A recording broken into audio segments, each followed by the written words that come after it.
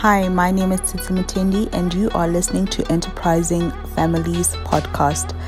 Welcome to the world of enterprising families, where we discuss the issues of governance, next gen, and looking at how families of wealth and family businesses growing into families of wealth can preserve their wealth, become better as they go forward into a new generation.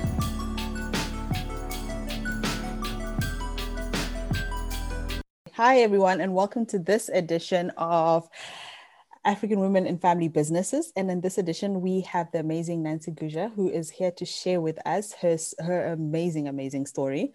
I'd like to welcome you, Nancy, and allow you to introduce yourself and just start speaking to us. We've had amazing sessions, and we've been looking forward and anticipating your session. So thank you so much for joining us today. Thank you so much, Tsitsi. Thank you, Tsitsi and Nikkei, for having me. I'm so excited to be on today and to be chatting to this group about women in family businesses. You know, I've been lucky. I've been blessed, in fact, let me say, in that I was born into a family that was a great entrepreneurial family. And it allowed me opportunities that I think a lot of other women would maybe dream about and would really maybe give their arm for. So I'm going to talk a little bit today about my journey. And I know that the bio says I'll talk about being a founder, but I've been in various stages of doing XYZ. So I have been an employee in big corporate. I am the child of a family that's always been in business. And now more recently, in the last couple of years, I have founded something of my own. So I'm going to take you through this journey.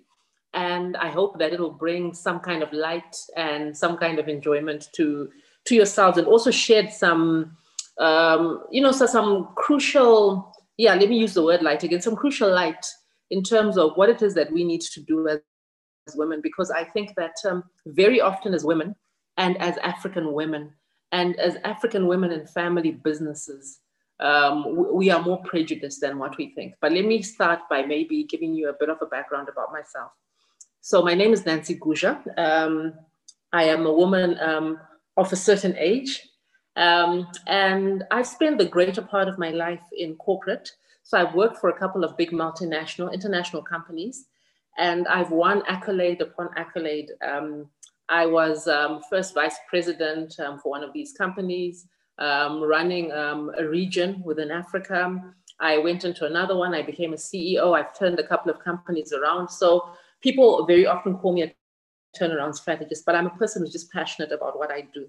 And when you want to understand why I'm passionate about what I do and why I think I should always have succeeded in business, because when people ask me what's your secret, what I always say is that I don't feel I had the option to fail.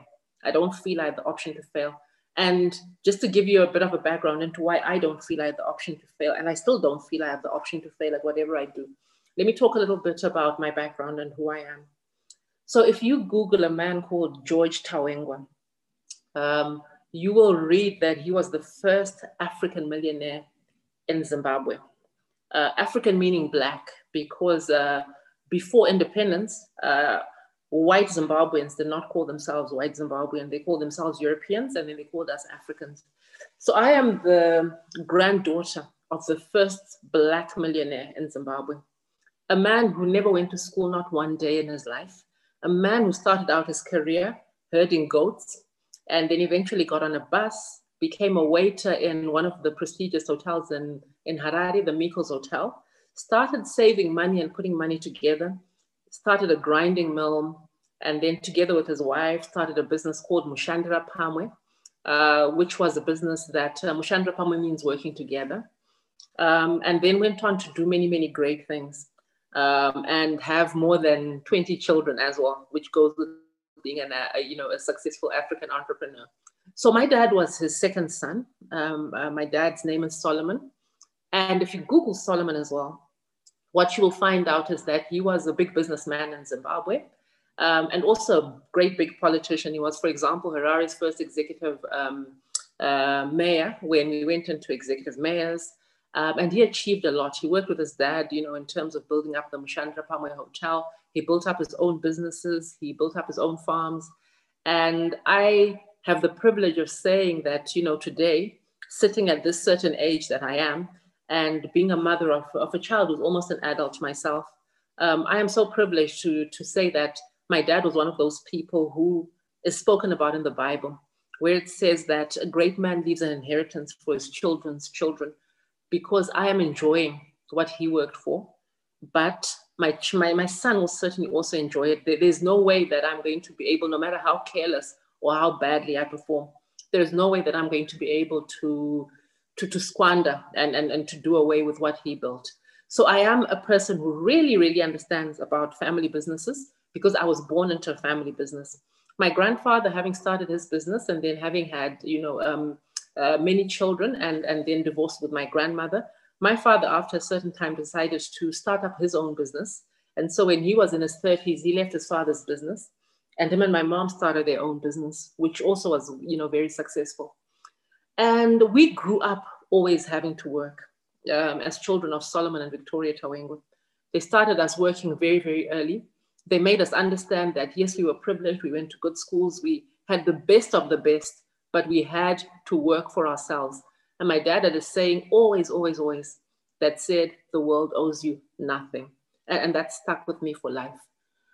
But the secret ingredient that, coming to where we are today, the secret ingredient that I believe made him successful, and to a large extent, even my grandfather successful, and which is never spoken about, and you will not read about if you Google them, has always been the wife.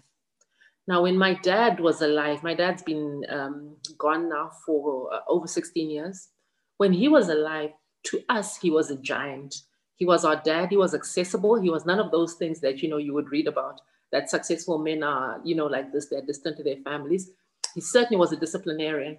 He was a very successful man. It was just as common to see my dad in the lounge as it was to see him on TV.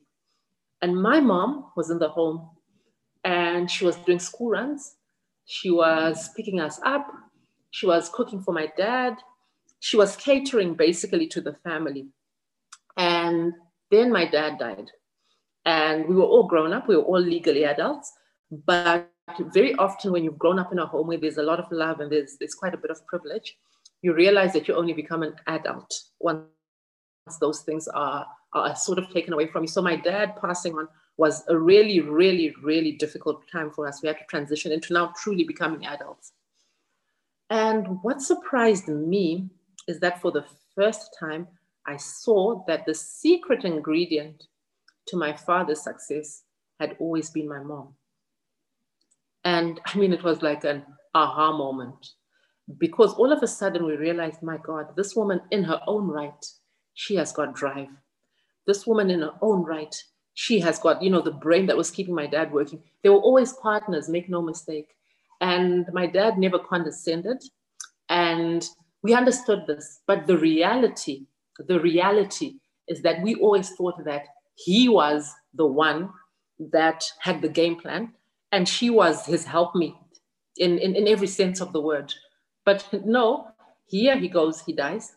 And then we realized, because my mom now had to pull the family together, and we saw her now, we saw the spine, that was there, the backbone of iron, of steel coming together. She pulled her children together and said, this is what we are going to do to preserve the business, to preserve the family, to go from step to step. And all of a sudden, we realized that this was the person that was holding this family business together. And in the last few years, ever since, we then, came to that aha moment, and then we started working. What we then realized was that for sure, she's the one that held the business together. And so there has to be some of it in us. And growing up, she had always said to us, if you came home and you had a little story of someone that you're a little bit jealous of, or you envied, or someone that you were thinking, okay, I would like to be like that person, my mom would always ask you a couple of really basic questions. I still live by that mantra up to today. My mom would say, what does this person look like? And then, you might describe their, physical features or whatever. My mom would say, tell me a little bit more about them. How many eyes? And then you'd say, 2. How many legs? 2. Oh, okay. This person sounds a lot like you. what do you think is different about this person and yourself? What's the difference between this person and yourself? And then, you'd be standing there really, really trying to think, what is the difference between this person and myself? And she would say, it's the willpower. This person was probably just a little bit hungrier than you. This person was probably just a little bit more aggressive than you. So if you want it, you go out and you get it. And so we grew up, we were a family of 6 people, of six sisters and 3 brothers. So we grew up, the women in our family, always feeling that, I can pretty much do whatever it is I need to do because I am just like the next person. Whoever achieves something that I haven't achieved and that I would like to achieve, this person has probably just wanted it a little bit harder than me. This person has probably just worked a little bit harder than me.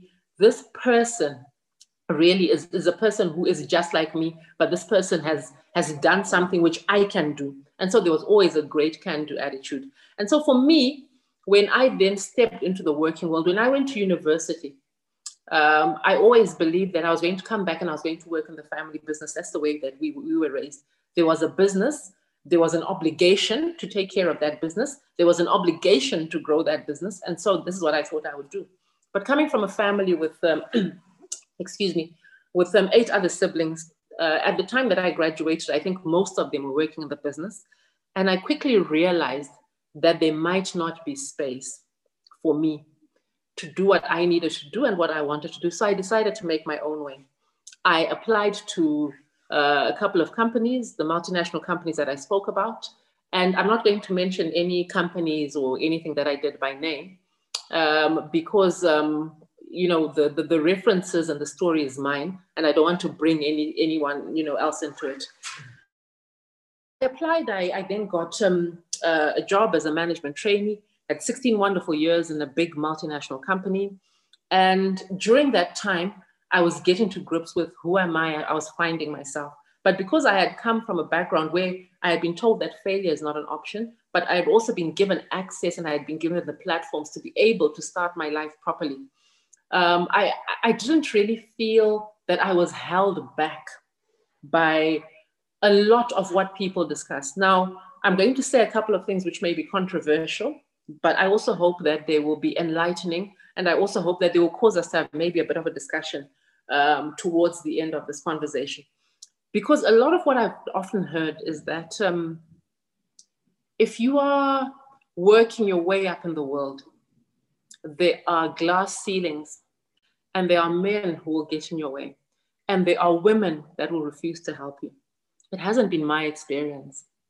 And why I think it hasn't been my experience is because I never went in expecting that someone who was just another person could tell me no. The teachings of my mom, which told me that if you want something and you've got 2 eyes and you've got a brain and you want it and you are hungry, go and get that thing. It also told me that even if someone gets in your way, find a way around that person, because who is this person to be able to get in your way and stop? So I always felt I had to work. I always felt that I had to do the best that I could, but I didn't really see the glass ceilings. In hindsight, they existed, but I refused to acknowledge them. And my refusing to acknowledge them meant that when I was presented with such, for example, if I was competing for a role against a man, I wouldn't really look and think that, okay, there's a man. I would just think there is another person and I'm going to beat this person. And in fact, my femininity has always been an advantage. So when I started work, I remember sitting the one time with my dad and he said to me, you've decided to go into a very, very male-dominated environment. And I said to him, yes. And he said, are you prepared to handle it? And I was naive. I was young. I didn't know the world. And I said, I'm sure I'll be okay. And then he said to me, you know what? You like high heels. You like makeup. And so the guys are going to look at you and they're going to write you off because they're going to think, okay, here's someone who's here for us to be entertained, a little bit of eye candy, I guess. But what you should do while they are disregarding you, while they're thinking that you look cute in your high heels and your lipstick is a nice shade and whatever else they're thinking, you just put your head down and get on with it. Get on with it. And what you will be surprised is that by the time they realize that you're not just a Barbie doll, okay, you will have, covered the gap. You will have overtaken these guys and they now will have to be catching up to you in your stilettos. And it's a motto, and it's a teaching that I very much took to heart, because make no mistake, and I apologize if there are any men on the call who are going to be maybe offended or a little bit affronted by this. Make no mistake, the majority of men, when they get into a situation, still today, believe that they have some kind of superiority over women. And I always say that colonialism and paternalism are twins, because it is a whole subset of humanity, looking at another whole subset of humanity, and thinking that because of color or because of gender or because of something else, they have the upper hand. And if you are a person who has been allowed even a little bit of access into a place, what you should do is you should show them by doing what you're going to do anyway, that there is no such thing. So as women, it's very correct to say that we've got a lot more to overcome than men. As Black people, it's very correct to say that we have a lot more to overcome than Caucasians. But the bottom line is that so long as there are people who believe that they're superior to you because of the way they look, because of, you know, having a Y chromosome or whatever it is, then you can actually do better than that person. Because while they're sitting there with their little assumptions, what you can do is you can get on with what needs to be done. And by the time they realize that this assumption of theirs was incorrect, you will have actually run a mile, and you will have overtaken them, and you will have done so much better. So I find that when I talk to people about my time in corporate, be it about real glass ceilings, about not being allowed access to certain things, I find that for me, it was a lot easier because I disregarded it. And so my first probably lesson that I would want to give to you ladies, or maybe not lesson, but my first appeal to you would be to say, whilst you must be aware of glass ceilings, whilst you must be aware of the things that may hold us back as women, you need to pay attention to them enough to just note, okay, there is this thing which is a potential stumbling block. But what we want to do is we want to make sure that we are the guys that then will just make sure we are working past and through that thing. I find that we fixate a lot as women on what are the stumbling blocks, who might get in my way. But our bottom line is that it is what it is, and we just have to get on with it. So I had a good corporate career. It helps as well to have a good network. I always looked for the women that could work with me. There is a great myth that women never want women to succeed. Women want other women to fail. It hasn't been my finding. And what I would also say is that if you're in a place where there are women not supporting you, then, you know, find a new network. Why would you hang around in a place where there are people who you actively believe are going to pull you down, people who you believe are going to be upset about your success? So I find that for me, those rules which other people talk about, I don't really take them as rules for myself, because what I did is I always have thought that if I don't like the rules, why should I not write any rules for myself? Why should I not write new rules for myself? So that was what happened. So I went through corporate, 16 years in a big multinational company, about another 4 years in another company turning it around. And then a few years ago, I then went into a phase where I decided, okay, I think I know enough. I had decided that I was never going to join the family business full time. I always work in the family business. I've always worked in the family business. It belongs to my parents, or it belongs to my parents. It has now come, you know, into where we are now the shareholders. But I've always been there, working and giving my input and sort of giving support to the people that are running it. But I decided that it was now time to build something of my own. And I want to come to this, central topic of today, which is about myself speaking about being in business as a founder. My background, I believe, is important because I come from a background where my family was in business, but also the journey that I walked in corporate. I think it's so important for women to hear a person who looks like them, a person who's walked the journey that they would want to walk, saying, I had great success, and I had great success despite all these other things that people talk about, the glass ceilings and. because too often we hear the stories of lack and of fight and of sometimes failing to overcome, that I think they themselves can become obstacles. I was watching the woman of the moment, obviously. If you follow politics, which I do, the woman of the moment at the time is Kamala Harris, because she's going to be sworn in tomorrow, obviously, as the first woman vice president in America, first woman of color, amidst a lot of controversy.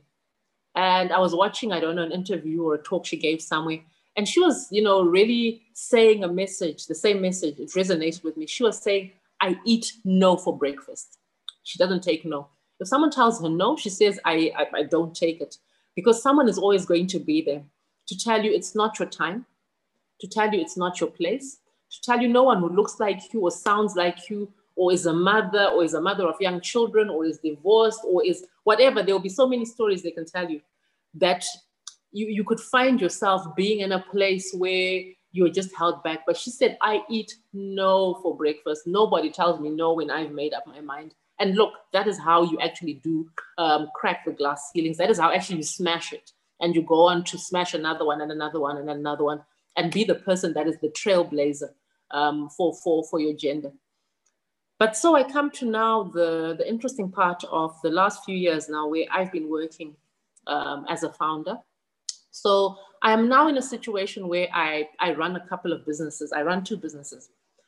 The first one is an earth moving business. So talk about going into a male dominated environment. And when I first got into this business, a lot of people sat me down, well-intentioning men. And they said to me, I don't think you'll be able to do this. Why have you decided to move out of FMCG?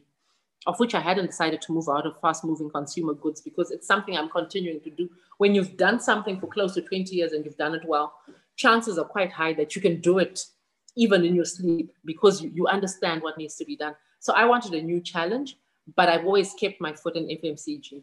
But a lot of men sat me down and they told me that, this is very male dominated. What are you going to do? You're going to have to spend so much of your time on building sites. You are not even an engineer, and oh shame, poor little lady, you need to adjust. But I'd made up my mind.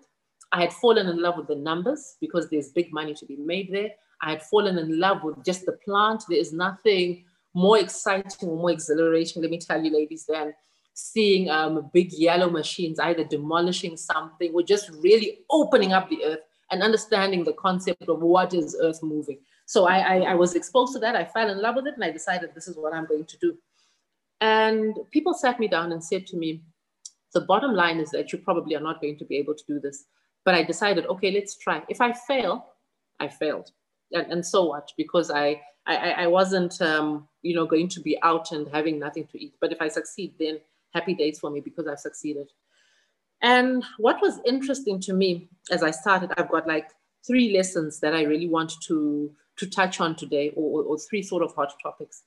The first one was that I realized that having been in corporate for a long, long time, I also was a little bit spoiled, because corporate people talk to the corporate. So if you go and you are from, I've never worked for Coca-Cola, but let me use that as an example, and you are the CEO or you're the MD of Coca-Cola, people will talk to Coca-Cola. And you will sometimes think they're talking to you, but they're talking to Coca-Cola. So you will never have these issues of, I need to raise X amount of money and I can't, because people will lend to that organization in a heartbeat. So here I may not have had experience in the field, but I had a good track record. We had money with people that were backing me. We were doing what we were supposed to be doing. And then guess what? I went out and I said, this is who I am. I'm Nancy. I've got a reputation. I have been businesswoman of the year in Zimbabwe 2 times in a row. So, I've got this. Here's my collateral, bang. And then people looked at me and they were like, shame, what does this woman think she wants to do? We can't lend you money. So there was like a real shock when I realized that for sure, there are these obstacles that are there, for women. And going into the traditional banks, the traditional setups, etc., the bottom line was that nobody really was too interested in an earth-moving business run by a woman who, yes, has got her accolades, but they're thinking not in this particular field. It doesn't matter who your team is, doesn't matter who your backers are. You are the face, we're not interested. Why don't you, little lady, run across the road? There is a business, there's a bank recently opened. It is very keen to lend to women. So you can go there and you can talk to them. They will support you because they support women. Happy days, I did my emails to the bank. And wouldn't you know it, it was actually the MD of the bank that wrote back to me and said, "Hi, Nancy, we're so interested in, supporting you, da, da, da, da. Why don't you come through and whatnot?" Put on my best suit, put on my best face, walked into that place. And what do you realize? People still treat women, and especially women founders, as though they're children. Because when we started talking about the money, what I quickly realized was that this was not even enough money if I wanted to renovate my home that I would need. And I wanted to drive a big earth moving business. Earth moving is just that you're moving the earth, so you will always be moving big sums of money. So there is a real need when you're a woman founder or when you're a woman entrepreneur to go out knowing what will be your sources of income, to bring people who've got money to the table. Because what I want to assure us is that society still really looks at us and business still really looks at us and wonders, particularly when it's what they consider a male-dominated environment, which, let me tell you what the meaning of male-dominated is. It means it's business that men have decided that we will set this aside for ourselves. So we are just going to put really high barriers of entry to women because this is where we make the big money. Nobody cares if you go and you have got half a hectare of tomatoes. No one cares, because all it will do is it will make you a little bit of money, which will allow you to run your home, hopefully buy yourself, a nice dress, hopefully a nice middle of the range car, not even top of the range, and look after your family. But the moment you decide, boom, I'm here, I also want a seat at the table where you guys are making your millions. I want to know how you do it. They will tell you it's male dominated. So whenever you hear male dominated women, I want you to just understand what they're telling you is that this is close to you. And the more you hear that, I want you to knock, because what I promise you is it's worth it. But so I went there. I sat with these bankers. I realized that the money they were offering me was money that wasn't going to do anything for me. And so we decided to walk away. The good thing is that the people that I had managed to get to work with me were people who believed in me, and they were not afraid, and it's men. So this is not a man bashing session, but it's just to talk to you about being a woman in business. They then went and assisted me, and we have had the money that we need to carry on doing what we're doing. And look, it's early days because it's year number 3 of a company in, yes, what is called a male-dominated environment, what is a highly competitive environment, but we are doing good. We are doing well. And mark my words, I hope Tsitsi and Nike will still be, running AFF in a couple of years' time. 3 years from now, call me, and it'll be a very different conversation that we'll be having about where's the state of the company. So this was the first thing that I wanted to talk to you about, to say that just make sure as women founders, as you go out, because I'm talking today to the founders, that you have a plan about where will I raise money from. Find a place where you will raise money from, because it is so hard. It is much harder, much, much harder for a woman entrepreneur to raise money than it is for a male entrepreneur to raise money. So that's step number 1. The second issue, which I grappled a lot with as I prepared for the talk and thought, what are the insights I'm going to share, was the family aspect of it, because the brief it's a particular brief. It talks to women and family businesses. Now, I talked to you a little bit already about the fact that my mom and my grandmother were people that really supported their husbands in terms of their business, and that they were really the unsung hero, the wind beneath their husbands' wings. And I think that worked for them at that particular time. For us, I think it's a little bit harder because we are wanting to be acknowledged. And because everyone is pushing the idea that women can also do it, there's no woman who wants to be the unsung hero. We don't mind supporting our significant others. We don't mind supporting the people in our lives, but our reality reality is that as women in family businesses, very often we've been relegated to being the supporter. And very often when you now talk to people who've run successful businesses or founded successful businesses, what you will hear is that the woman probably had the idea. So she was the visionary. Or the woman was probably the actual founder. She was the one who started doing something. The moment something started working out, or the moment there was a little bit of accolades to be given out or something like that, then along come the men in the family.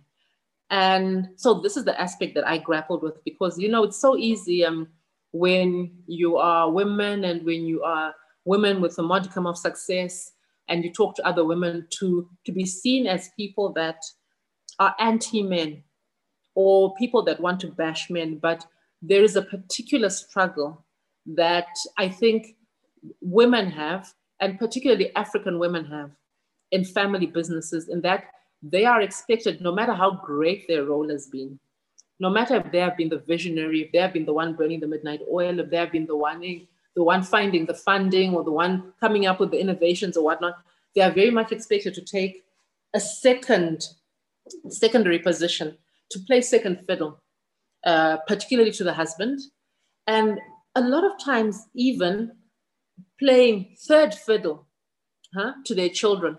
Because what will happen is they will work with their husbands. The husband typically may decide to leave the business or may pass on or whatever. This person who has had all the innovations, all the ideas, again, will take a back seat, and she may take a child, very often a male child, who may know less than she does, who may have work less ethic, who may have just less understanding of what needs to be done in business, and allow him very often to take over. And very often there is a mess that is made. And so the second lesson or the second appeal I would really want to make to us as women today is to say, it's our time. We don't have to play second fiddle. We don't have to play third fiddle to anybody, not our husbands, not our children, not the men that may sit on the boards with us, not the financiers who come to the party. If it's your idea, if it's you driving, please be the one whose voice is heard. The relationship in the home where you are husband and wife is a very different conversation. The relationship where you are a mother who wants her son to succeed is a very different conversation. But when you are in the workplace, you are just a businesswoman. Now, I don't know if I should use the word lucky, or I should use a different word. But for me, what's worked out well for me is that I have not ever worked with my significant other. I've always worked by myself. And I think I would admonish people to say that when you decide to work in a family setup, what must be important is you guys must sit down and you must put some rules together, rules which say, what is it that we are going to do when we get into the office, and what is it that we are going to do when we get into the home? Because chances are that what you are doing in the home, remember I talked about my mom, who's this great visionary, this great businesswoman, and what all that people saw was the support. It's great for her that she was the support in the home, but the bottom line is actually that she needed in the office space to probably have taken that step of being a leader like a whole lot earlier than what she did. It didn't take my dad passing on. It shouldn't have taken my dad passing on for people to recognize, and for us, even her children, to recognize who she was. So women, I think you need to just sit and think as you're starting businesses or as you're working in family businesses, to say, who am I and what is my role here? What is the role of this man that is sitting next to me? Am I actually the lead? Is he actually the lead? And I would encourage you to have what I call fierce conversations. You know, they say that a person who wants to make peace very often has got to be willing to go to war. I want to repeat that. The peacemaker very, very often has got to be willing to wage war, because if you are not willing to wage war, you will have what looks like peace, but all it is someone taking your piece of the cake. So waging war means that a person understands that you are prepared to fight for what is yours or for what you have worked for. And so you need to have fierce conversations with the people that you love most, the husband, the son, if it's worse, if it's an extended family business, where there may be a father-in-law or brothers-in-law or whatnot. You need to say, what is my role in this place? And it has to be so clearly defined, and you have to be comfortable and you have to be happy with it. Otherwise, you are in a better off position, walking off and doing something of your own. I will never regret the fact that I took the path that I took. It has earned me greater respect. And when people speak of Nancy, they know Nancy. And I just want to be a little bit naughty and just say that my only regret is that when I got married, I gave up my family name, because I think I come from a people that are a big people. And I think that there was an investment that was made in me. And I just wish that I had double barreled like a lot earlier in life, or I had just stuck to my own name, because there's work and there's accolades that I've done. But have fierce conversations. Do not be afraid to sit your husband down and say, what is it that we are doing? Do not be afraid if you think that you're being cornered, even if it's by family, to say that this thing is not working out for me. So I think I would want to do this. You owe it to yourself, and you will do better. And you will find that after a time, you may circle back and you may come back to working together again, or you may come back to building something up together again. But you, as a person, will have laid down the rules that you need to be respected, and to make sure that you've got some skin in the game. And I also want to encourage us women to say, let's not be nice girls. Okay, let's not be nice girls. Business is a tough place. There are tough conversations, there are wolves, there's all sorts happening in business. And so we don't need to get there and be the ones that are always willing to, to concede something. There are places and there are conversations where we should concede. There are places and there are conversations where you should hold your ground and just say, this is what I think, this is what I believe, this is what I stand for, and people will respect you the more for that.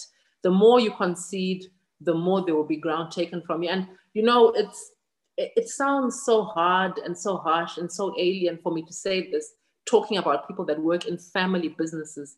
But let me tell you that the people with the greatest propensity to exploit you and exploit you some more and never once acknowledge it would usually be your family. I want to repeat that.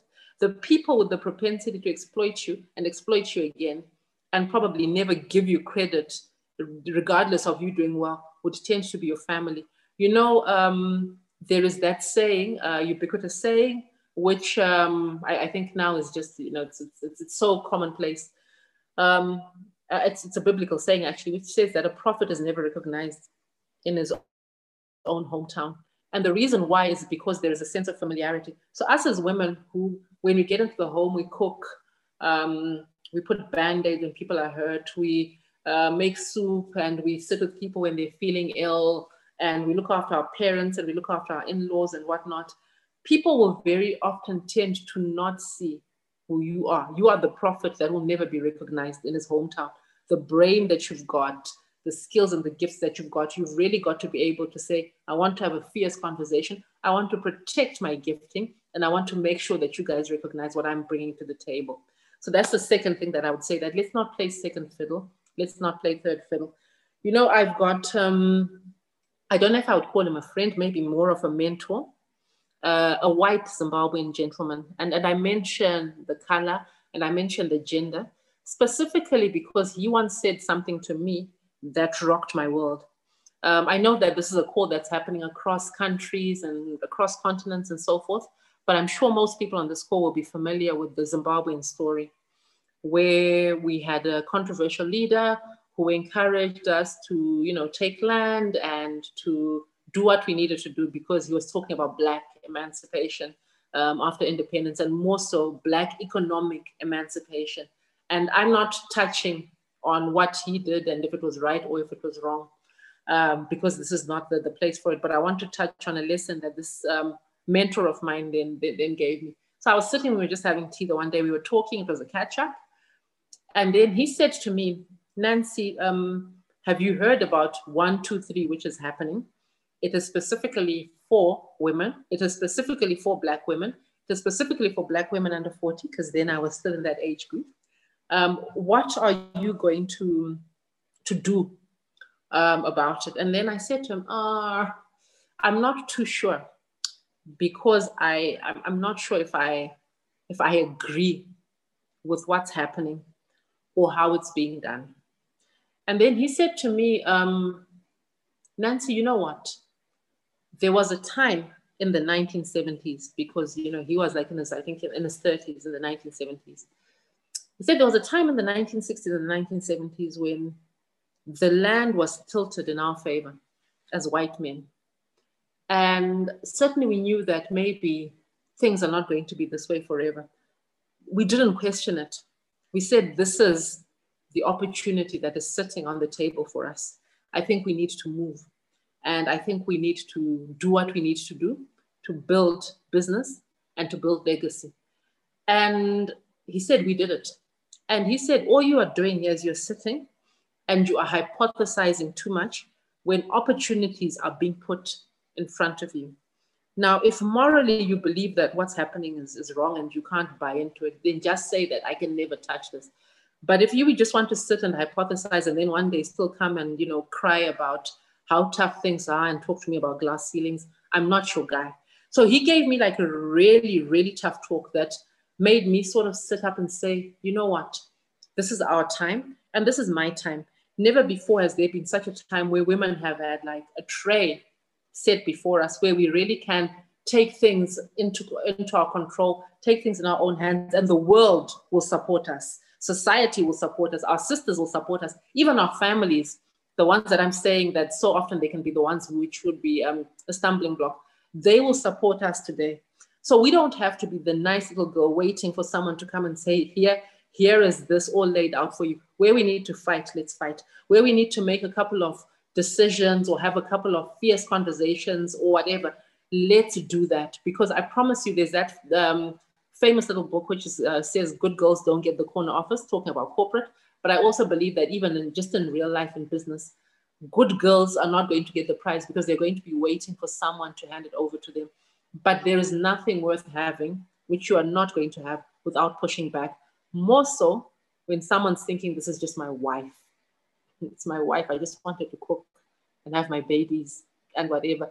You have to make them see that this is who I also am to you and to our family. And you might be the giant. You might be the Estee Lauder of your family. And yet someone wants you to be Estee's partner. You're not. If you're the Estee Lauder, you're the Estee Lauder. If you are the Oprah of that relationship, you're the Oprah. And we need to own it. And we need to just separate family from business. So, and I think that really is at the heart of maybe the conversations that have been happening from yesterday into tomorrow, that it's family, so it's different. It's a lot easier a lot of the time to be tougher with people that we are not related to, but the people that we have to share a bed with, a home with, children with, it's a lot harder. But because we are talking about family businesses, actually, it makes it that much more worthwhile. And because at the heart of what Tsitsi and Nike are doing, if I'm correct, is they're trying to talk about legacy, that much more important. Because why should you take a back seat to building a legacy for your children? You want to be right there. And if you are the better driver, you want to be the one in the driver's seat. And you're just going to have to find a way to make peace between yourself and be it your husband, be it your children, be it your in-laws, whatever it is. The final thing that I wanted to say is that mindset matters a lot. Now, I started by telling you a little bit about the family that I come from, and that I'm so thankful to God that I'm a child that was raised in a family that gave me access and privileges that a lot of other people don't have. And that is so much more true in Africa than probably anywhere else in the world, maybe Africa and Asia. Women, if you research women entrepreneurship, and particularly in third world countries, you will see that women, we are the entrepreneurs. We are the business founders in Africa. We are the ones. And what tends to happen is that we tend to be the ones, not because we had a great burning passion to be the ones, but simply because there were less opportunities for us. Okay, I want to repeat that. Most women go into becoming entrepreneurs because there are less opportunities for them. I'm talking about Africa in particular. Research it, look for it, you will see that women are probably more likely as young girls to be told that there's not enough money to go to school, so can you drop out? Your options are limited. What are you going to do? Are you going to marry early, get pregnant, early, or are you going to do something? So women just are forced into it. And even as we go into later stages of our lives, and I'm talking about 20s and 30s, not the later stages. We then get married, and then there's usually need for a second income, but there's need for a second income and flexibility. So the husband will have a job, or he'll be doing whatever he's doing, excuse me, and the family will be together now, and there probably will be children. You may be married, and now you need an income, but you also need a housekeeper. You also need a childminder. You need a cook. You need whatever, and you are all those things as a woman. But you know that during your day you've got 3 or 4 hours. And so you decide that, okay, I can, open a little tuck shop. I can do X, Y, Z. I can sell something and make a little bit of money. And so women go into entrepreneurship because of need rather than because of desire or because they think they want to build something big. But what I want to encourage everyone who's ever started, or maybe who is still like sort of at a lower stage and a smaller business, is to say that it doesn't matter where you start, but the mindset matters. What must matter is where you finish. When we're talking about legacy, we're talking about what are people going to say about you 10, 20, 30, 50, 75 years from now. There's a clip I've seen going around. I don't know if you guys have seen it, which talks about, Bentley, Gucci. It talks about almost every brand that you can think of. And it says, this is a name. It's someone's name. And they built up something which people could talk about. And so it doesn't matter the fact that this person started off doing X, Y, Z, but what matters is that 75 years, after that person is long gone and dead, their name has become a brand so valuable that we are willing to spend hundreds of thousands of money on it, or of dollars on it. So I would say to you that your mindset must matter. Don't be boxed into, remember I said that when I started the Earth Moving, we realized that there was no money coming from anywhere. And so we had to look for it. But luckily there was people who did. Now, if you're starting and there's no backer, there's no reputation, there's nothing, there's just you and you're starting your business, your mindset is all you've got. You've got to be telling yourself that 75 years from now, I would have done this. I will have done that. Don't be limited by the fact that I started because I have to pay fees for my child. Why can't you pay fees for your child from that business and renovate your house, and buy a house, and rent 2 rooms instead of 1, and then and rent a full house, and buy a house, and build a house, and mindset matters. So I encourage you to not be limited by where you're starting or where you've started from. I encourage you to not be limited by what you can see, and to really think outside the box and look at what women in other countries or in other places have done. And I'm Zimbabwean, so I would always look at a person who I know is one of the speakers who has been or will be. Look at what a Divine Lukula has done. And when you listen to her, she will talk to you about mindset and say, I started at my kitchen table with X, Y, Z, and she'll even show you the little paper of I first drew this. But look at where she is today. Second biggest employer in Zimbabwe after the government. Look at people like Oprah, if you were to look globally, who says, you know what, all I wanted to do was earn as much as my age. So when I was 24, I wanted to earn 24,000 and now look at her, she's not 1 billion years old, but she's got like a couple of billions. So mindset matters. And you can only enlarge your mindset by enlarging what you see. And so I encourage you to look for people who've done way better than you. I encourage you to keep coming to things like this. I encourage you to read more. I encourage you to think, how did Tsitsi start? How did Nike start? How did who? And follow those people. Find 2 or 3 people that you make your case study. And then say this, I will follow this, I will follow this, I will follow this. And you'll find that you build. But mindset is so, so critical to me. So my lessons are about mindset. My lessons are about don't play second fiddle. My lessons are about don't play small and do not be limited by where you come from. And don't let anybody tell you, this is what can be done and this is what can't be done. You must tell yourself, I can do whatever it is that I want to do. See obstacles only insofar as you need to know there's an obstacle there. But the same way that we in a lot of African countries know that you've got to navigate because there are potholes, but you navigate around that pothole, navigate around that pothole. And don't be held back by people telling you it's a man's world, it's a white person's world, it's a whatever's world. It is your world is what you make it. And whilst there might be obstacles, those obstacles are what will make you stronger. And ladies, don't shy away from fierce conversations. Don't shy away from setting out boundaries and from sometimes going out on your own if you need to, because you will circle back. If you're really in the mindset of I want to build legacy and I want to build family, chances are you'll circle back, but you can only do so where you are being recognized for your worth and you are not just that prophet that is there not being recognized. So I hope there have been some nuggets.